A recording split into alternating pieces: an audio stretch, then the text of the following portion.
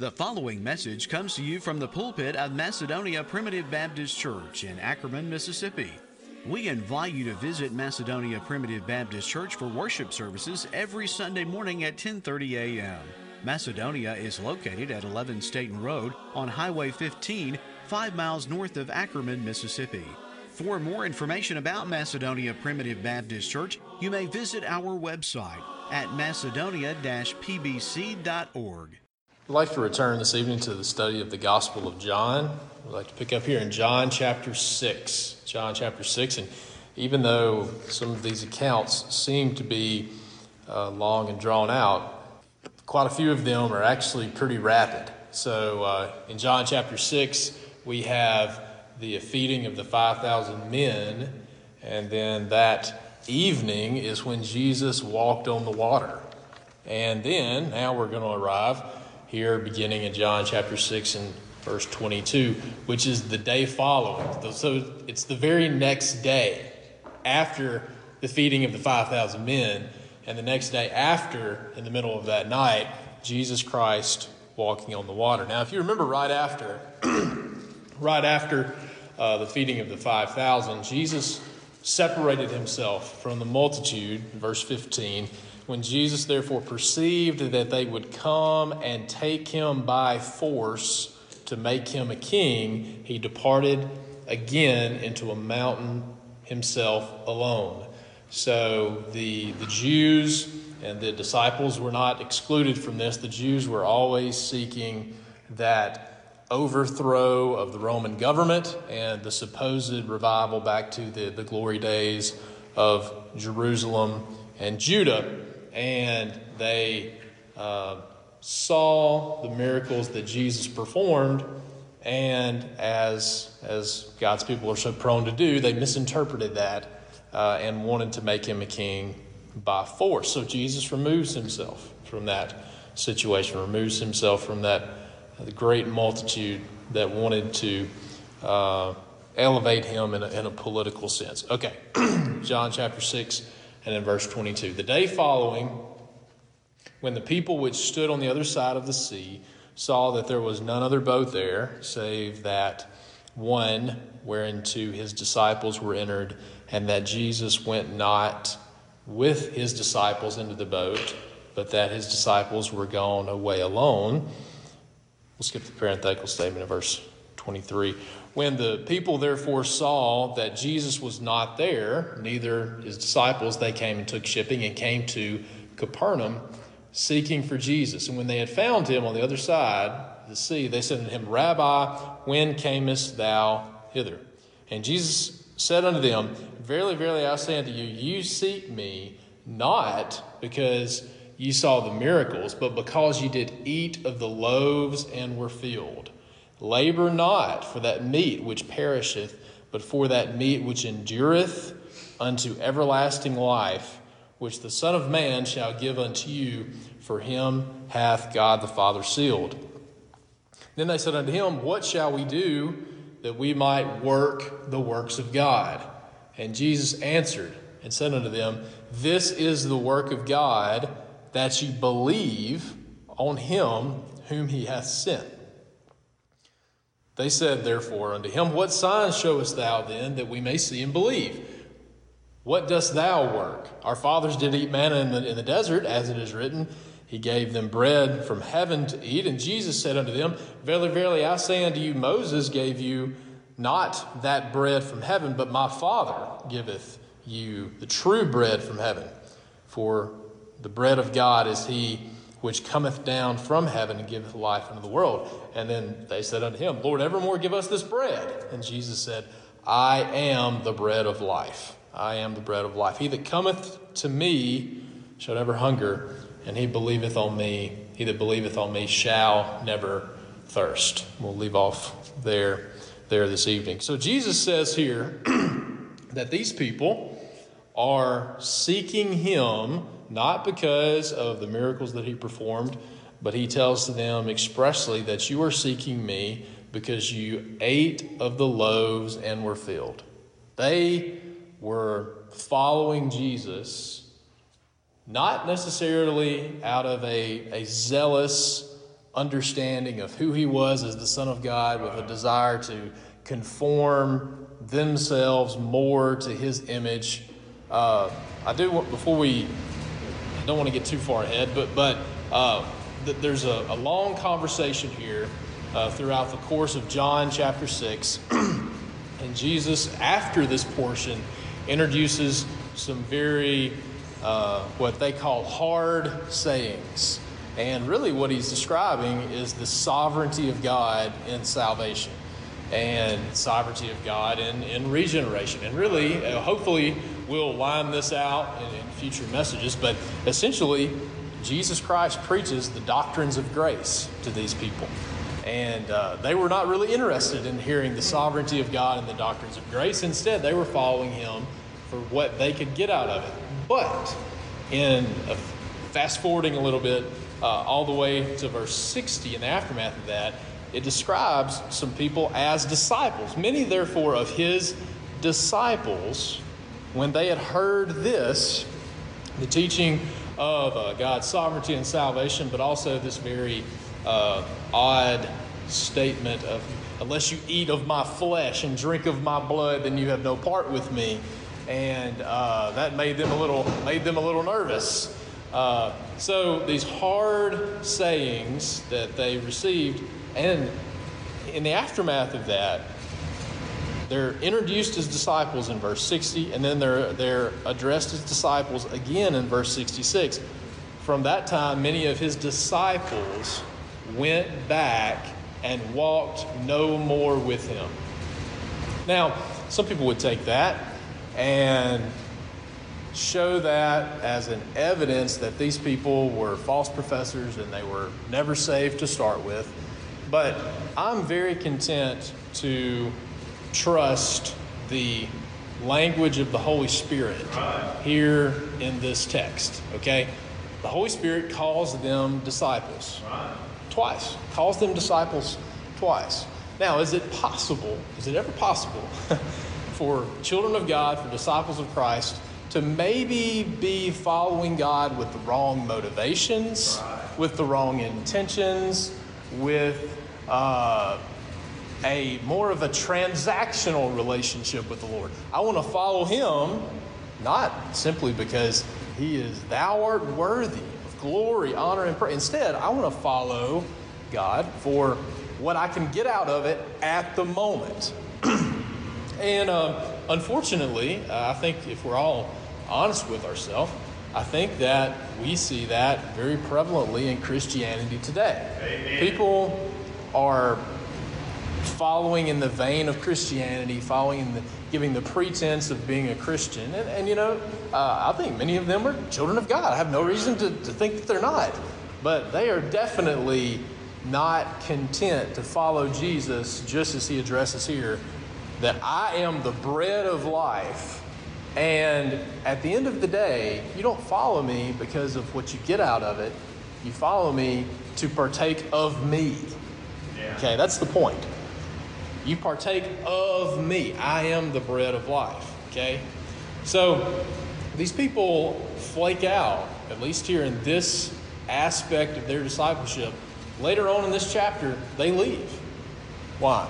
Because at least at this point in their discipleship, they were not interested in what they perceived to be hard sayings of God's sovereignty and salvation, but also just the plain teaching of Christ that he called them on the carpet for their wrong motivations. And if they showed up just wanting to have full bellies and showed up with itching ears and wanting somebody to scratch their itch, Jesus Christ did not meet what they were looking for, right? So very similar to the rich young ruler. At that point in his life of discipleship, rich young ruler, a child of God, God loved him, but at that point in his discipleship, he wasn't willing to sacrifice. Jesus addressed some hard sayings with him too, right? And he wasn't willing at that point in his discipleship to make that sacrifice. And he went away, and he went away sorrowful, okay? So some of these people here that are addressed later on as disciples, I want to make sure we don't miss that point. That I don't think we should ever approach any portion of Scripture with going out of our way to try to make people false professors. Right. Okay? Right. And we'll save this for a later message. And much of the interpretation of these verses is through a horrible misapplication, misrightly dividing, and just simply misinterpretation of Matthew chapter 7, that it has nothing to do with false professors. It has to do with wolves in sheep's clothing and warning disciples about those wolves in sheep's clothing. But these are not, at least in my opinion, I don't think we have any reason to approach this by believing that these are false professors. Instead, they are simply carnal Christians. Yeah. If you'll let me use that to use the Corinthian term. That's what the Apostle Paul called some of the church there in Corinth. Ye are yet carnal. Yeah. The carnal Christians. And at least in this point in the infancy and their immaturity in following Christ. And by the way, talking about immaturity in following Christ, everyone was pretty immature at this point in following Jesus Christ. But people develop some really incorrect perspectives of God, of Jesus Christ, and they develop some very bad motivations and perspectives when they are in that infant period. And they're learning, right? They're learning as they go. And inevitably, God's people make mistakes in their motivations for following Jesus Christ. So Jesus tells them, verily, verily, I say unto you, you seek me not because you saw the miracles, but because you did eat of the loaves and were filled. He says, labor not for that meat which perisheth. So don't put forth all this effort just so you can get another free meal, because that's going to be gone in 4 to 5 hours, right? Your body's going to take all those nutrients and you're going to need something else. Labor not for that meat which perisheth, but for that meat which endureth unto everlasting life. And when he's saying meat there, he's not necessarily talking about actual meat and venison. He's talking about loaves. He's talking about food. Okay? So labor for that food that endures unto everlasting life, which the Son of Man shall give unto you. Again, I don't think we have any basis to presume that these are false professors when Jesus Christ says he's going to give this unto you. He's going to give this meat that endures unto everlasting life to you. He's talking to disciples, right? And then they said in response to this, what shall we do that we might work the works of God? Now remember, he said there in verse 27 that you need to be laboring. You need to be laboring. You need to be working for something. You need to be laboring and working. And they had the right response to that. What shall we do that we might work the works of God? We don't want to work the works of the world or the flesh. What can we do to work the works of God? And Jesus comes back to the central theme of the entire Gospel of John, which is believing that Jesus Christ is the Son of God. Okay? This is the work of God, that ye believe on him whom he hath sent. This is the work of God, that ye believe on him whom he hath sent. Now, I believe that this verse clearly expresses that belief is a work.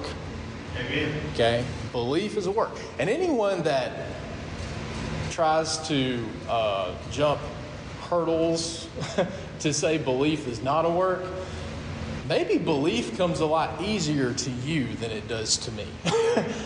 Belief is not just work and labor, it's hard work. Yeah.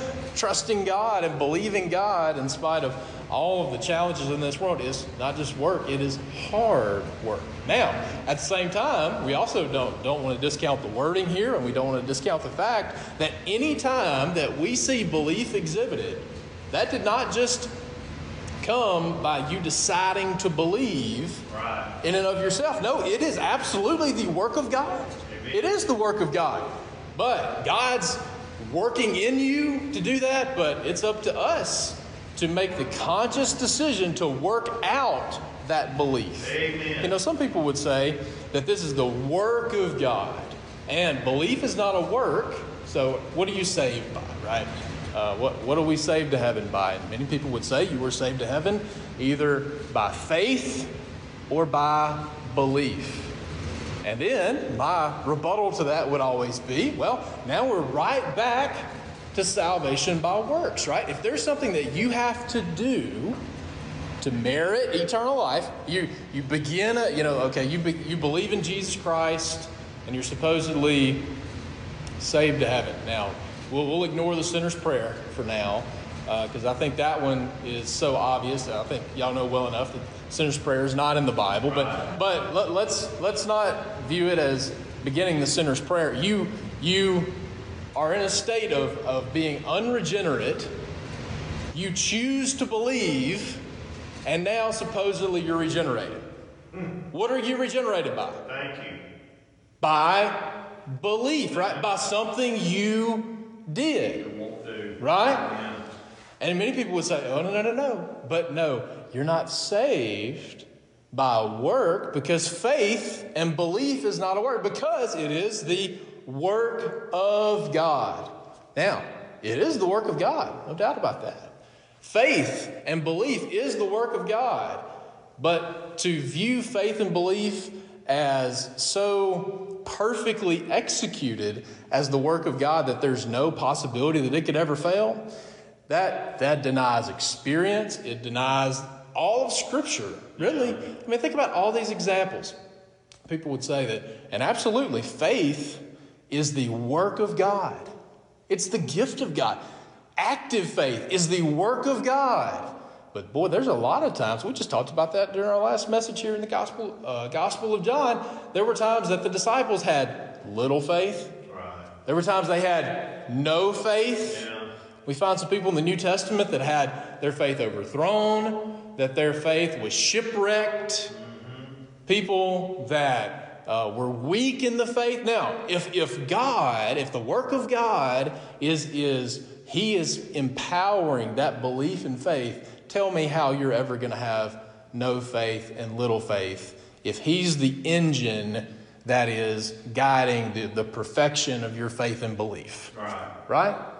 No. God is absolutely doing His work to lead you and guide you to belief and active faith.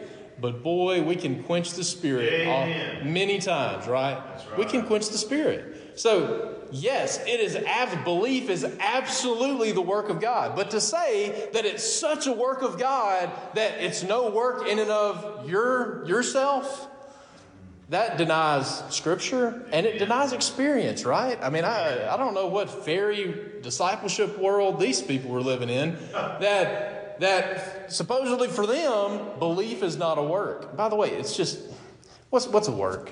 This is not hard, guys. What's a work? It's something you do. Thank you. It's something you do, right? God just doesn't believe for you. No, we have to choose to trust God on it. The just shall live by faith. Yes. Every single day. We have to make a conscious decision to mortify unbelief and to walk in belief and in faith. Amen. Okay? So, based on my interpretation of this verse, I believe whenever we have those kind of discussions with people, this is exactly where I go. And I say that belief is a work. Belief is a work. Why is belief a work? Because Jesus said belief is a work. Amen. Yeah, these people were not approaching this. Notice this. They were not asking this question saying, God, what can we passively stand by and let God puppeteer us in doing? Thank you. What was their question? What shall we do that we might work the works of God? They had enough sense to know that whatever that He said right here was a work, right? It wasn't just a passive thing where God is just moving in and through you and puppeteering you to believe. No, they asked it looking for an answer that we know you told us we have to labor. You told us that we have to work. What work do we need to do? And Jesus says the work you need to do is believe. That's the work. Amen. So belief is a work. Okay? So when we interact with people that have different beliefs than we do and say that, yes, you're saved by grace, but you have to believe to be saved, we're right back to grace and works. Yeah. Right? And if you have to do one thing to be saved, you're saved by works. You're not saved by grace, you're saved by what? You're saved by belief. And if you want to repackage it as faith, same thing. Now, faith is the avenue through which we experience the abundant life and we live by faith on a daily basis. But if you equate faith to belief and the means of regeneration, what are you saved by? You're not saved by Jesus Christ. You're saved by your faith. That's right. Which is essentially belief, okay? So, what are we saved by? By grace alone, right? Amen. Not by any work, and that work includes belief, okay? Jesus Christ affirmed that belief is a work, the work of God, okay? And they said unto him, what sign showest thou then, that we may see and believe? What dost thou work? Our fathers did eat manna in the desert, as it is written, he gave them bread from heaven to eat. So an evil and adulterous generation seeks after a sign, right? And he gave them plenty of them. And then finally he said, listen, if you won't believe that a man was resurrected from the dead, you won't believe anything. Right. And that was the final sign that was given, right? And that's the sign that we examine. Now there's a lot of miracles. There's a lot of signs in the Gospel of John. We've told you before that the Gospel of John really centers on these miracles that display Jesus Christ, sovereignty over all these various areas of life. But the only miracle that we have to examine is not the healings of the blind men and the feeding of the 5,000 and the walking on the water, all these other miracles. The only miracle we have to examine is Jesus Christ being resurrected from the dead. Amen. Right? That's all we need. And that proved everything that he attested to be, which was the Son of God and to be equal with God. So, they were impressed. These Jews knew the Old Testament well enough to know that God provided bread in the middle of the wilderness. And that's what Jesus just did yesterday, right? Mm-hmm. He provided bread in the middle of the wilderness. But it seems from the way that Jesus kind of rebukes this, that most of the time when they talked about that, it seems like they attributed that maybe more to Moses than to God. Verse 32, verily, verily, I say unto you, Moses gave you not that bread from heaven. Listen, Moses may have been the person who made the announcement. He may have been the person who encouraged you, but Moses did not give you that bread from heaven. Where's that bread from heaven come from?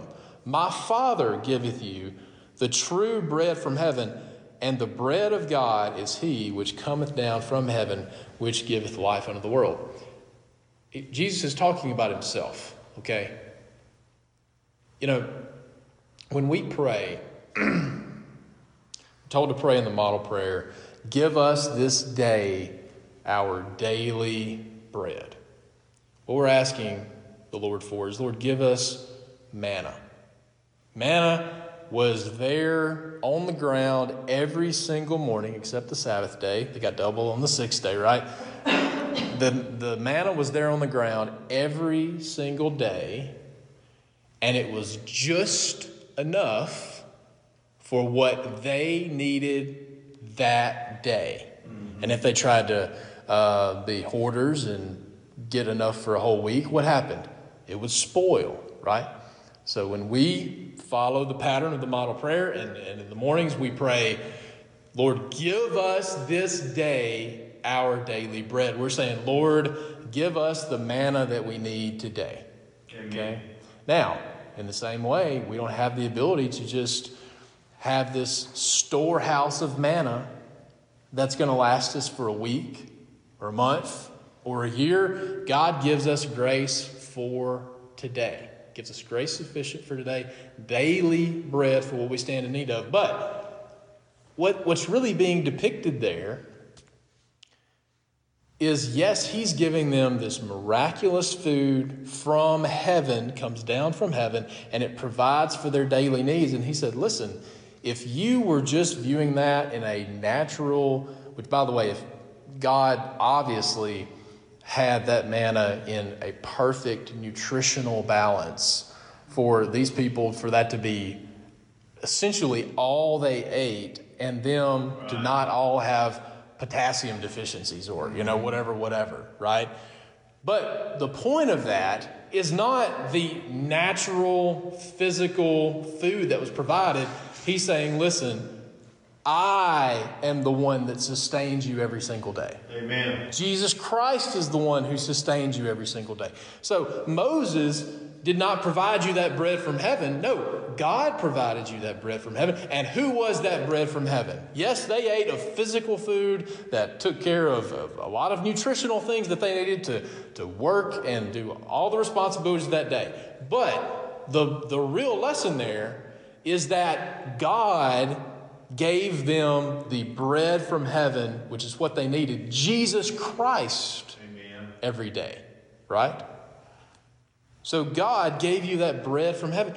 For the bread of God, this is verse 33, see, which cometh down from heaven, which giveth life unto the world. Giveth life unto all of his people out of every nation, kindred, people, and tongue. Now, these people just had, kind of like the wine that Jesus turned from water into wine. That was the best wine that they've ever tasted, right? You know this was the absolute best bread and fishes that they've ever tasted, right? So they still had quite the appetite for the very best meal they've no doubt ever had, right? And then he's telling them that I'm going to provide this bread from you from heaven. And then they say, Lord, evermore give us this bread. By the way, the dialogue here it reads very similar to Jesus' interaction. This is focusing on bread, and Jesus Christ is the bread of life, but very similar interaction to the Samaritan woman at the well in John chapter 4, where he's not talking about bread there, but he's talking about living water, right? And who's the living water? Who's the bread of life? Jesus is both of those, right? So they're enticed by this, and they say, again, very similar to Jesus tells the Samaritan woman something very similar to this, and she says, give me that water, right? That sounds great. Give me that water. And they say, Lord, evermore give us this bread. This bread sounds great. And he essentially says, I am that bread, right? Verse 35, one of the central I am statements in the Gospel of John. I am the bread of life, and he that cometh to me shall never hunger, and he that believeth on me shall never thirst. So, how do we partake of that bread of life? He goes on a little bit later. Let's skip to verse 48. I am that bread of life. Your fathers did eat manna in the wilderness and are dead. And this is the bread which cometh down from heaven, that a man may eat thereof and not die. I am the living bread which came down from heaven. If a man eat of this bread, he shall live forever. And the bread that I will give is my flesh, which I will give for the life of the world. Now, is this an invitation for anyone that's interested to come and partake of him to gain eternal life, right? Well, no. What we skipped over was verse 44. No man can come unto me except the Father which has sent me draw him, right? The only people who have a desire for the bread of Jesus and the living water of Jesus Christ are those who have a spiritual nature inside of them, that have Christ in them, the hope of glory. And that's the reason they have a desire for that. Not just a desire, but even a spiritual capacity for that. And then he gives those, right after that, he gives those hard sayings there, where he says, except ye eat of the flesh, verse 53, of the Son of Man, and drink his blood, you have no life in you. Whoso eateth my flesh and drinketh my blood hath eternal life, and I will raise him up the last day. What he's saying there is not, as the Catholics would interpret that, as transubstantiation, that when you partake of that, it changes to his physical blood or those type things. What he's saying is, you partake of me. And how do you partake of Jesus Christ? Both in a bread sense and in the living water sense. How do you do that? How do you lay hold of the bread of life and eat that bread of life and drink of the living water that leads to everlasting life? How? By belief, right? That's what this is all about. By belief, by trusting God, believing in Him as the Son of God. But also, he's really talking about there, eating His flesh and drinking His blood. He's talking about communion. He's talking about communion. And what is the entrance? What's the first step and the entrance way for how you are qualified to participate in communion? Belief, right? Belief in Jesus Christ as the Son of God. And when you profess that belief publicly, now you are part of the body of believers who, in a very special way and in a special sense of belief, partake of Jesus Christ in the Lord's Supper. I am that living bread. I want to read Matthew chapter 5 very quickly before we close. Matthew chapter 5, verse 6. Blessed are they which do hunger and thirst after righteousness, for they shall be filled. Right? So, who hungers and thirsts after righteousness? Children of God do, right? Those aren't the desires of the world. And even if they partook of Jesus Christ, it wouldn't satisfy them. It would just be a savor of death unto death to them, because they don't have Christ dwelling in them. They have no love for Christ. So that's why belief and partaking of that has no sustaining, no sustenance for those of the world. So how do we partake? How do we partake of Jesus Christ as the bread of life? Well, it's simply by doing the work of God. By what? By belief. By believing Jesus Christ and partaking of Him as the bread of life. We thank you for listening to today's message and invite you to visit Macedonia Primitive Baptist Church for worship services every Sunday morning at 10:30 a.m. Macedonia is located at 11 Staten Road on Highway 15, 5 miles north of Ackerman, Mississippi.